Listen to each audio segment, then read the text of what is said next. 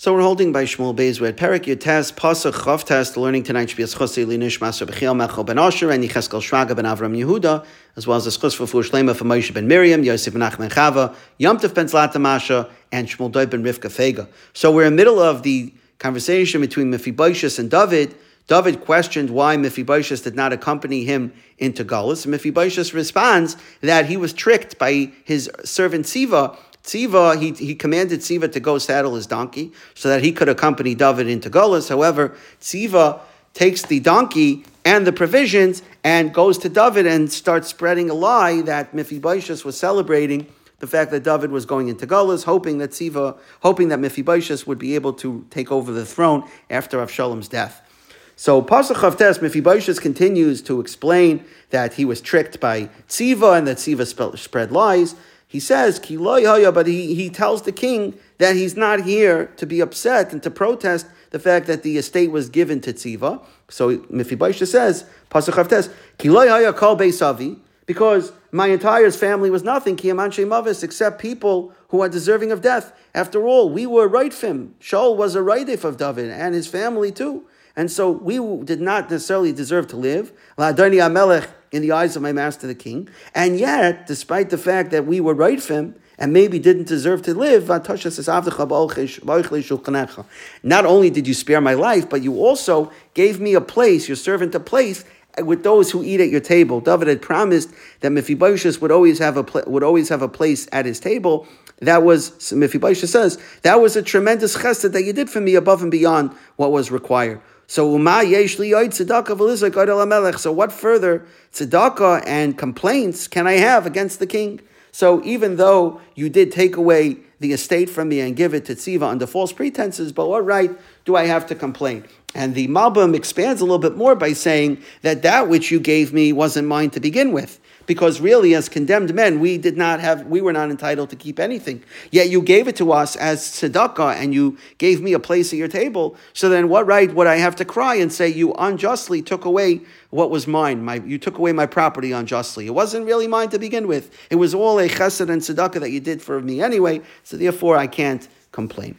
So Pasuk Lamed Vayomer lo Yamelech. So David responds to Mephibosheth. He says, Lama tadaber oy devarecha. Why are you continuing to speak? Amarti, I hereby declare Atav et Tziva tachliku es asada, that you and Tziva will divide the property. So there's a machlokes of what David's response here is. According to the Malbim, David believes Tziva's story. He believes Mephibosheth's story, and totally that Tziva was lying. However, he says, what can I do? Devar HaMelech ein lahashiv. I can't retract a royal decree. And so David is saying, but when I said that the field should go to Tziva, I never intended that he should get the whole thing and you should be left with nothing. What I meant is that you should get half and he should get half. And that's what David's saying, Amarti. When I told Tziva back in Perek Tazayin, when I told him that he gets the field, it meant half. And why is this okay? Even though Tziva was lying, why is this not unjust? Because David's saying, because at the end of the day, he's working the field. Tziva and his sons are working the field. So they have a din of like an aris, like a sharecropper, and it's okay for them to divide half. They're working it. You are the owner. So therefore, it's okay if you divide the proceeds, the profits between the two of you. However, the Abarbanel learns that David was not sure whether to believe Mephibosheth or Tziva, and so he compromised by giving half to each of them.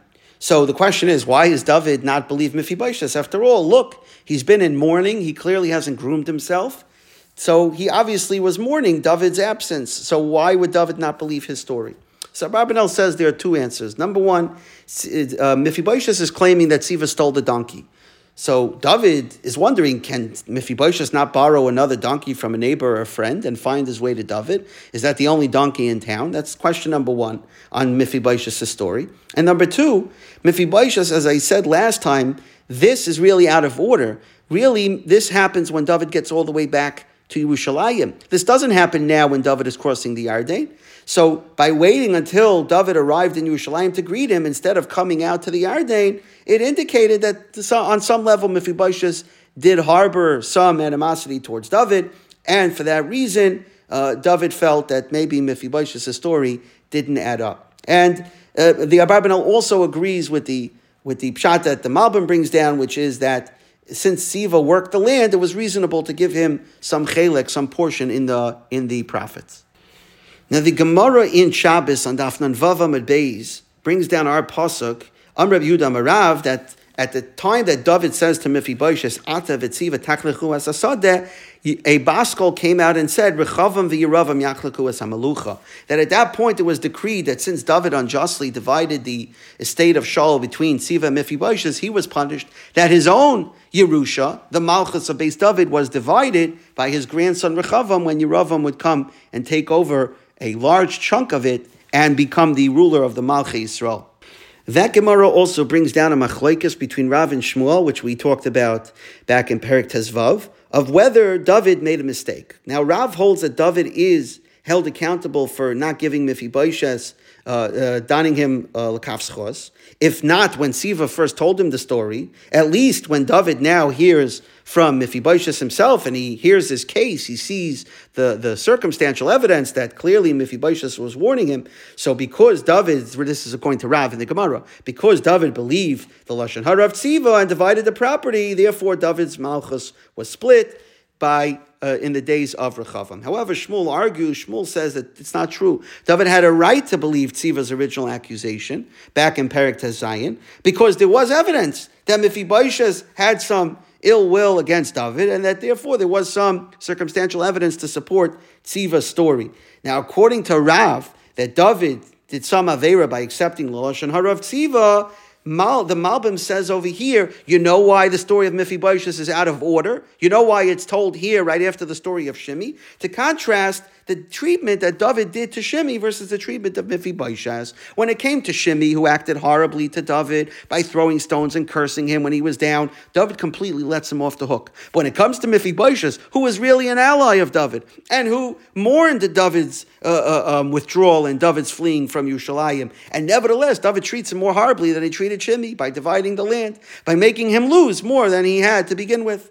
And so, says the Malbim, that's exactly why the pasuk tells it to you right here to show David's mistake that by letting Shimei off the hook and treating Mephibosheth more harshly than he treated Shimei, showing that his treatment of these two people, the Psukim are comparing the two to show you the unjust treatment that David had towards Mephibosheth.